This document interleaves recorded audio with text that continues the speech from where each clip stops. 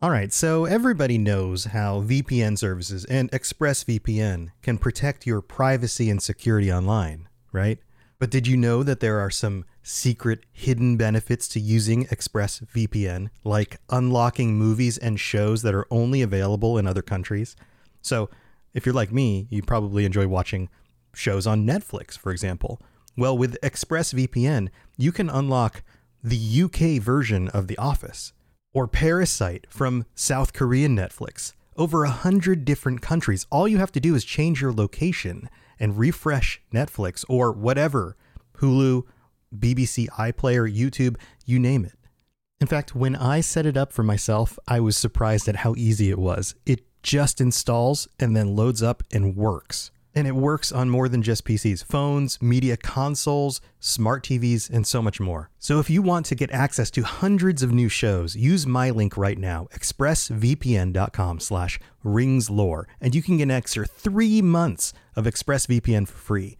That's expressvpn.com/ringslore. expressvpn.com/ringslore to learn more.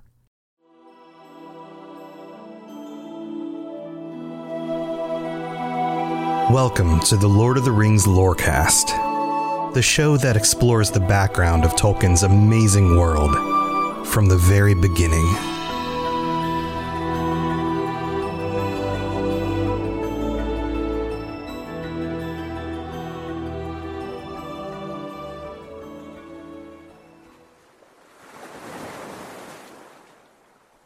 We're on the coast, where most of the ships usually set sail from Numenor.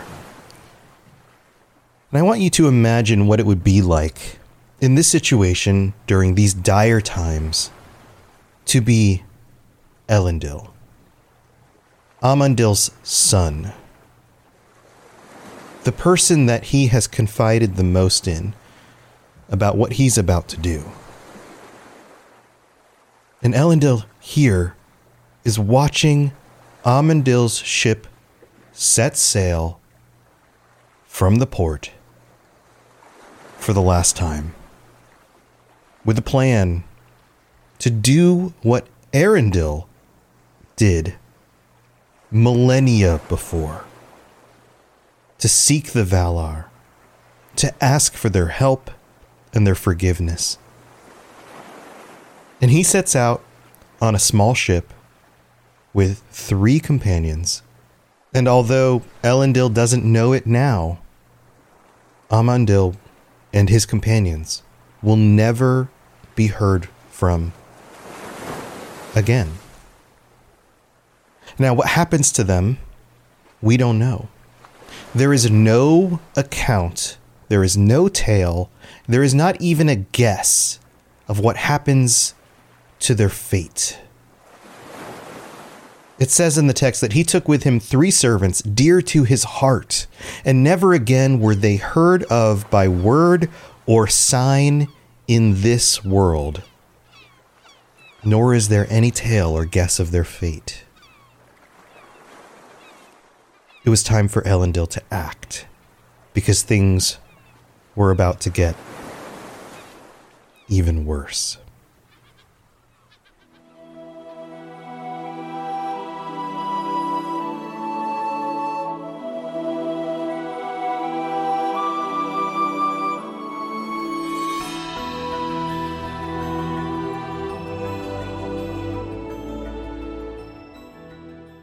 It's interesting to me that we have absolutely no hint about what happens to Amandil after he leaves.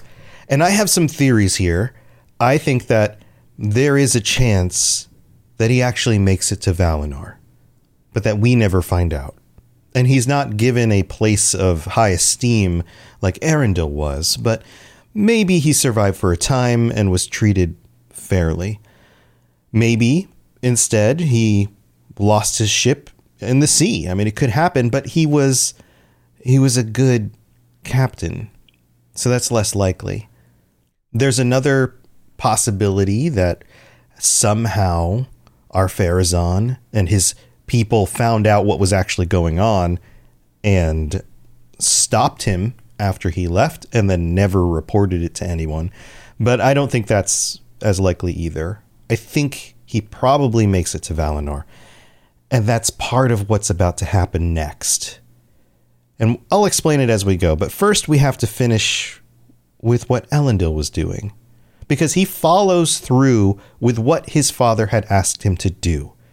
He fills the ships that are left with the faithful, with their families, and a number of things, like their stuff, beautiful things, things of power. It says here, many things there were of beauty and power, such as the Númenóreans had contrived in the days of their wisdom, vessels and jewels and scrolls of lore written in scarlet and black.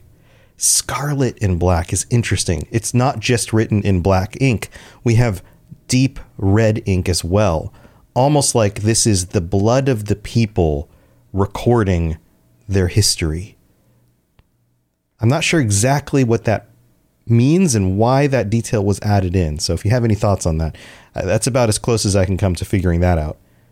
And then we're told that they bring with them 7 stones that were gifts of the Eldar. And we're not told the name of these stones, but it seems pretty clear that these are the Palantiri, the seeing stones that were mentioned much earlier in the Silmarillion, that come into play in the Third Age during the Lord of the Rings. And on Isildur's ship, there's a young tree. The tree that grew from Nimloth the Fair. Remember, Isildur went and stole the fruit of the tree. Well, they were able to plant a new one. This will become the tree that we see in Minas Tirith. Yet another symbolic tree in the whole span of symbolic and powerful trees dating all the way back to the creation of Valinor. And we're told that Elendil and Isildur and the rest of the faithful wait for a time for a symbol because they were concerned. They didn't know what would happen with Amandil, and they get no signal. It says here that he journeyed in secret to the western shores and gazed out over the sea, for sorrow and yearning were upon him, and he greatly loved his father. But naught could he descry save the fleets of Ar-Pharazon gathering in the havens of the west. Ar-Pharazon's war party of ships keeps getting bigger. And after a period of time, they decide to leave, they being the faithful. We aren't given a specific amount of time, but I think they probably waited a number of years. We have so much information compacted into this. The stealing of the fruit of the tree, it growing into a small plant, a small actual tree, and then the leaving of Amandil, and then eventually the leaving of the faithful. But I think this takes maybe a decade or two of time, actually, although we aren't given specifics here. And in all of that time, Ar-Pharazon is amassing armies, and Sauron's power is growing and growing. And then we get a response by the Valar. Quote, "Now aforetime in the Isle of Númenor, the weather was ever apt to the needs and the liking of men. Rain in due season and ever in measure. And sunshine, now warmer, now cooler, and winds from the sea. It sounded like an idyllic place with just the right amount of rain, just the right amount of sun and wind. And when the wind was in the west, it seemed to many that it was filled with a fragrance, fleeting but sweet, heart-stirring, as of flowers that bloom forever in undying meads and have no names on mortal shores." They get this whiff of the Holy Land blowing into their island. But things begin to change. It says, "But all this was now changed, for the sky itself was darkened, and there were storms of rain and hail in those days, and violent winds. And ever and anon a great ship of the Númenóreans would founder and return not to haven, though such a grief had not till then befallen them since the rising of the star. And out of the west there would come at times a great cloud in the evening, shaped as it were an eagle, with pinions spread to the north and the south. And slowly it would loom up, blotting out the sunset, and then uttermost night would fall upon Numenor.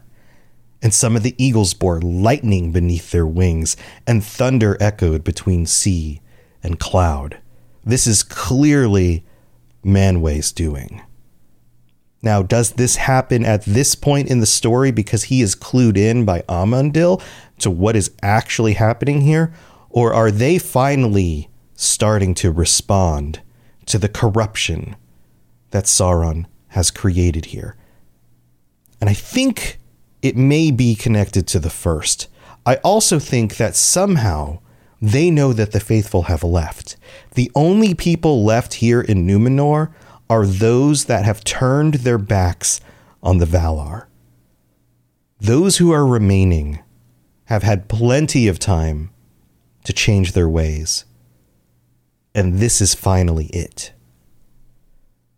Then men grew afraid, it says. Behold, the eagles of the lords of the west, they cried. The eagles of Manwë are come upon Numenor. Now notice these eagles are just clouds in the shapes of eagles, but they represent the actual eagles of Manwë and his power.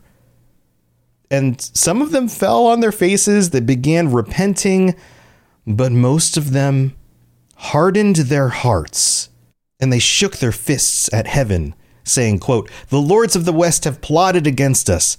They strike first. The next blow shall be ours." These words the king himself spoke, Ar-Pharazon, but they were devised by Sauron. And if you remember my connecting Ar-Pharazon to the word pharaoh and this hardening of hearts, that's actual language from the Bible about what happens to the Pharaoh when Moses is trying to free his people. And he brings down, well, through God, the different plagues. And this is kind of got that same tone to it. These people are too proud, they will not listen, and so they will be punished by the gods, in this case, the Valar. And then lightning increases and it starts hitting people. And in a really epic moment, the temple catches fire. It says here, a fiery bolt smote the dome of the temple and shore it asunder. Remember, this is a temple to Morgoth. And it was wreathed in flame.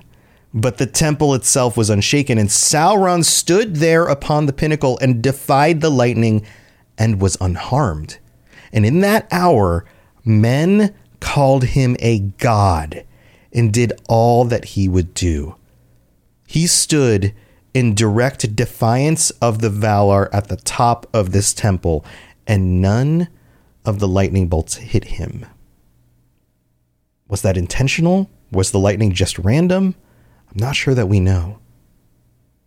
And then it goes on and says, "When therefore the last portent came, they heeded it little, for the land shook under them, and a groaning as of thunder underground was mingled with the roaring of the sea, and smoke issued from the peak of Metaltarma. But all the more did Ar-Pharazon press on with his armament." And we get another glimpse at this. Well, it's described now as an archipelago of 1,000 isles. This armada of ships, 1,000 ships, their masts like a forest upon the mountains, and their sails like a brooding cloud, all ready to go to war. Their banners are golden and black. They've taken those colors. Gold, which I think represents their greed and their pride, and black, Morgoth's color. And everybody's waiting for Ar-Pharazon to give them the word, to send them out to sea. And while this is happening, Sauron is up in the temple, and we're told that he has brought more victims to be burned. They are sacrificing more people to Morgoth. And then we get this moment. Then the eagles of the lords of the west came up out of the dayfall, and I think this means the actual eagles themselves. And they were arrayed as for battle, advancing in a line, the end of which diminished beyond sight. so many eagles across the sky that you can't see where the number of them end. And as they came, their wings spread ever wider, grasping the sky. But the west burned red behind them, and they glowed beneath, as though they were lit with a flame of great anger, so that all Numenor was illuminated as with a smoldering fire. Can you imagine this? The west is angry, visually angry, and these eagles, I'm sure, are terrifying. And men looked upon the faces of their fellows, and it seemed to them that they were red with wrath, a different red. And maybe that's the reflecting of the light, or maybe it's coming from their own hatred. Maybe it's both. And then, and we get this word again, this phrase, Ar-Pharazon hardened his heart, and he went aboard his mighty ship, Alcarandes, Castle of the Sea. This giant ship had many oars and many masts, and we're not given specific numbers. It was golden, and it had a throne for him on the ship. And it's at this moment that he raises the standard and he gives the signal, and all of the ships raise anchor.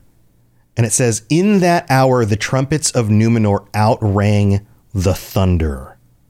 That's how many there were. And just as these ships set out, we're told this. Thus the fleets of the Numenorians moved against the menace of the west. The menace of the west. And there was little wind, but they had many oars and many strong slaves to row beneath the lash. Then the sun went down, and there came a great silence. And we're told that darkness falls, and these ships head into the west with no aid from the wind, which again is another Manwë thing. And by morning, all the ships are past the horizon, and they are making their way to assault Valinor.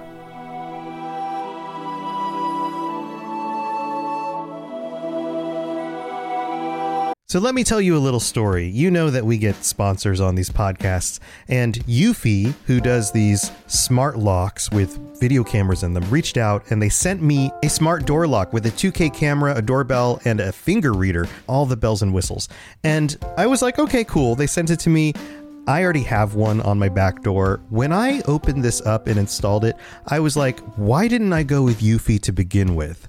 Because this is a step above the one that I've been using. The finger reader just works. The 2K camera is so clear. I can see when somebody's at the front door, if it's Amazon or if it's somebody trying to sell me something. It even has night vision and works in the dark. It makes me feel so much safer. Plus, my son can just put his finger on the door and just come right in when he gets home from school. He doesn't have to worry about losing keys, and you don't even have to change the batteries in these because it's got like a 10,000 milliwatt hour battery that lasts for like 4 months.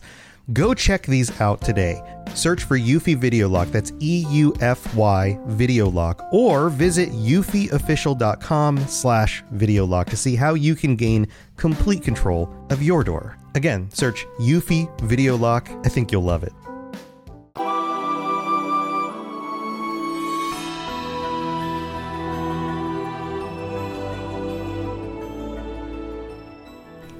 All right, here we are in the middle of the show, and thank you to our newest patron, Cutter Metalworks. I'm recording this episode a bit earlier this week, so normally I would have more time go by the time you all have the opportunity to sign up or to leave reviews and those kinds of things. But we've got another hurricane coming through Florida. I wanted to make sure that you got an episode this week, so I'm doing this one a little bit early. But by all means, if you are interested in joining us and somebody like Cutter Metalworks, which might be a business, which is a great way to advertise your business, I guess, then head over to patreon.com/LOTR Lorecast. Check out all the different tiers, get ad-free episodes or t-shirts or whatever else. There's a bunch of good stuff. And also we have to shout out all of our VIP patrons. Here we go. AK Music Lover, Anakin Skywalker, Austin C, Azzle Razzle, Bo, Black Squirrel. I almost said Blad Squirrel. Brad S, Brandy D, Chewbacca, Cutter Metalworks. Welcome. David S, David M, Drupal, Esoteric Rage, Fulcrum, Gavin Laugh, Gemma D, Jesse P, Jordan Rhymes, Katie S, Capenna, Larry, Michael E, Nick K, Obi-Wan Kenobi, Rivqua, Sam B, Swiggy Swoo, TJT, Tor, Son of Whore, Tyler M, Wes P, and Who Let the Juan Out. Thank you so much to all of you, and you guys are the best. In today's bonus episode, I will be digging a little bit more into the character of Sauron. At least that's the plan right now. We'll see where it goes when I get there, because sometimes plans change. But I hope you are enjoying the extra bonus episodes that everybody who signs up as a middle tier or higher tier patron gets to experience. And if you're looking for more content, if you made your way all the way through everything that I've done so far on the regular show, it's a great way to get lots of other stuff to listen to and some really cool insights from our community and comments from them on some of those episodes as well. So lots of cool stuff to check out. Also, if you'd like to help out the show by leaving a review on Apple Podcasts, that's a great way to do it as well. Again, I'm recording this so early that I don't have an update on the reviews from last week, but there's no stopping you if you want to help us out that way. It's a great way to do it. Plus, telling your friends and all of that. All right. Thank you for being here. Let's move on with the rest of the show.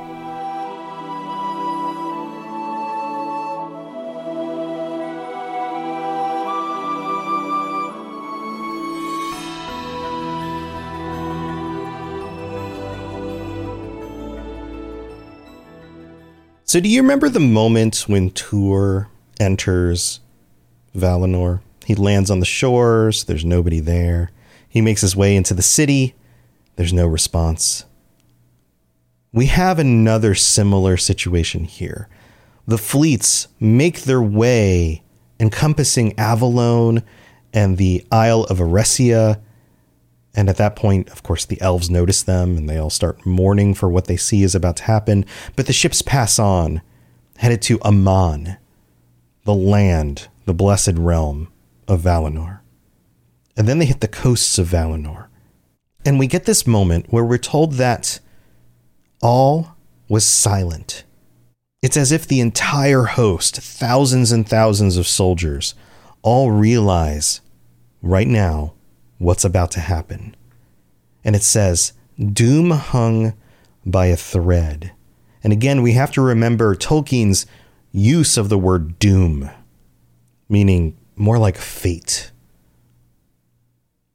And it says here that Ar-Pharazon wavered at the end, and he almost turned back.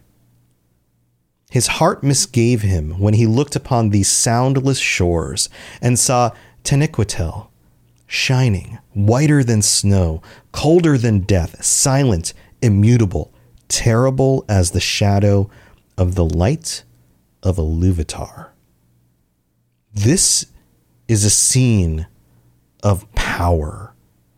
He's seeing something he's never seen before and is in awe of it. Remember, he's been poisoned with the idea that the Valar are against them and that their beauty is all just a show. It doesn't actually match their holiness and their goodness. But here he's presented with it directly. And we get this moment where he almost turns back. And then we're told, but pride was now his master. Sauron's hooks are so deep in him at this point that he can't turn back. It's a similar moment to, for example, the ring bearers not being able to toss the ring into the fire.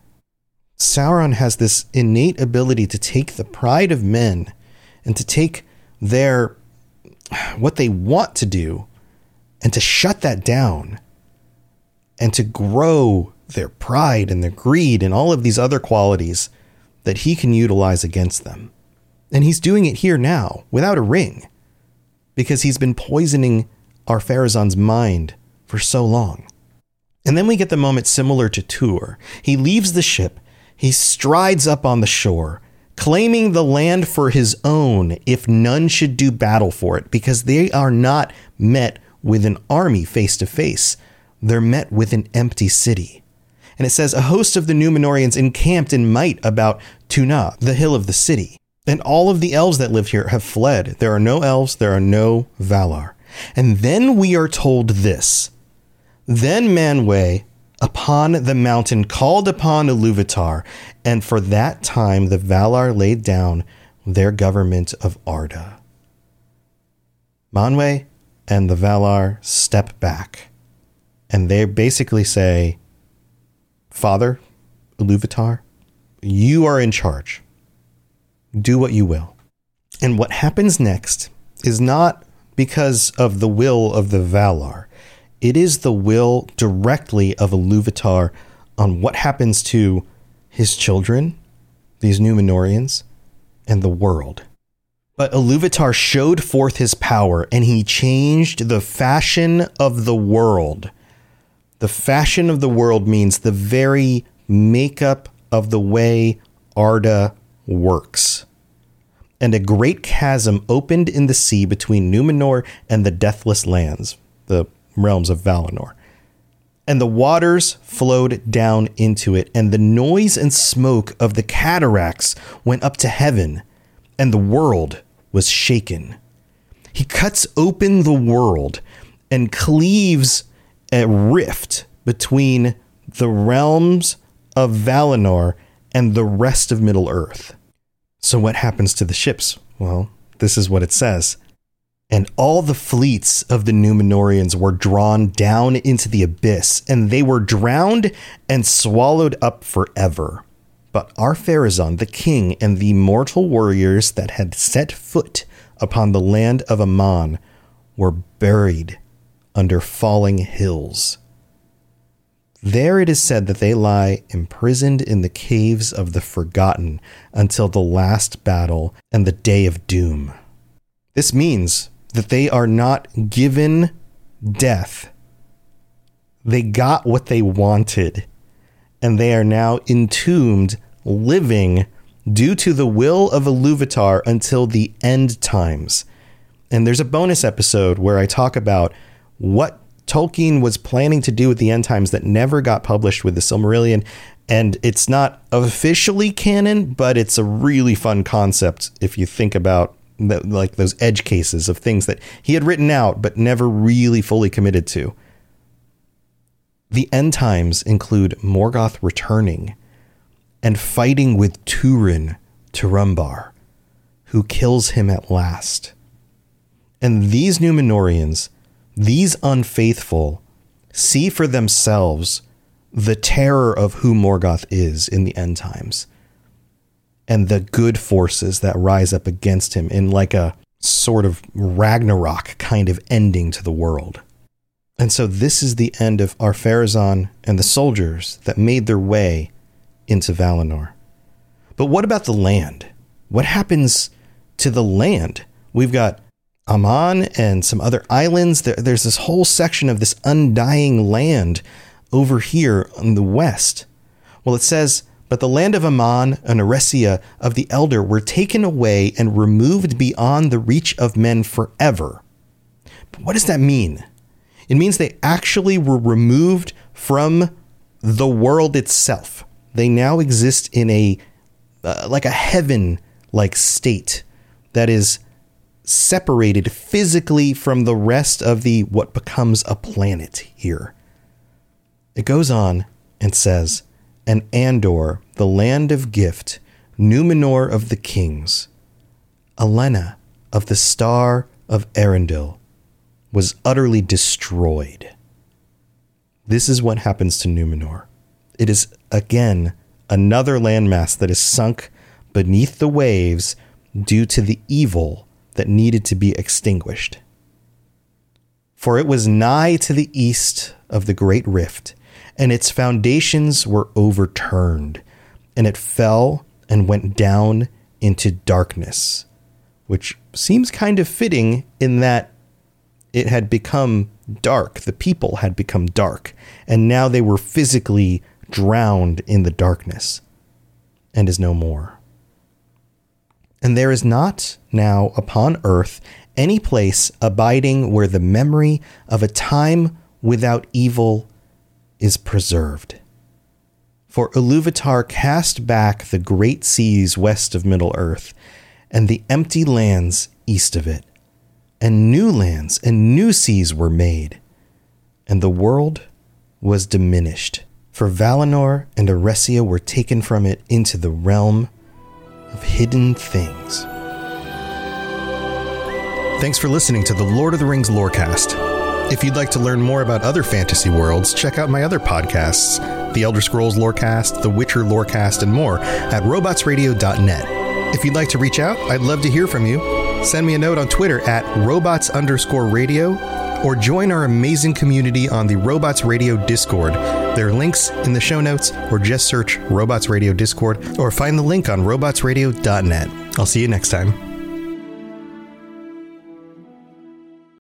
When you need mealtime inspiration, it's worth shopping Kroger, where you'll find over 30,000 mouth-watering choices that excite your inner foodie. And no matter what tasty choice you make, you'll enjoy our everyday low prices, plus extra ways to save, like digital coupons worth over $600 each week. You can also save up to $1 off per gallon at the pump with fuel points. More savings and more inspiring flavors make shopping Kroger worth it every time. Kroger, fresh for everyone. Fuel restrictions apply.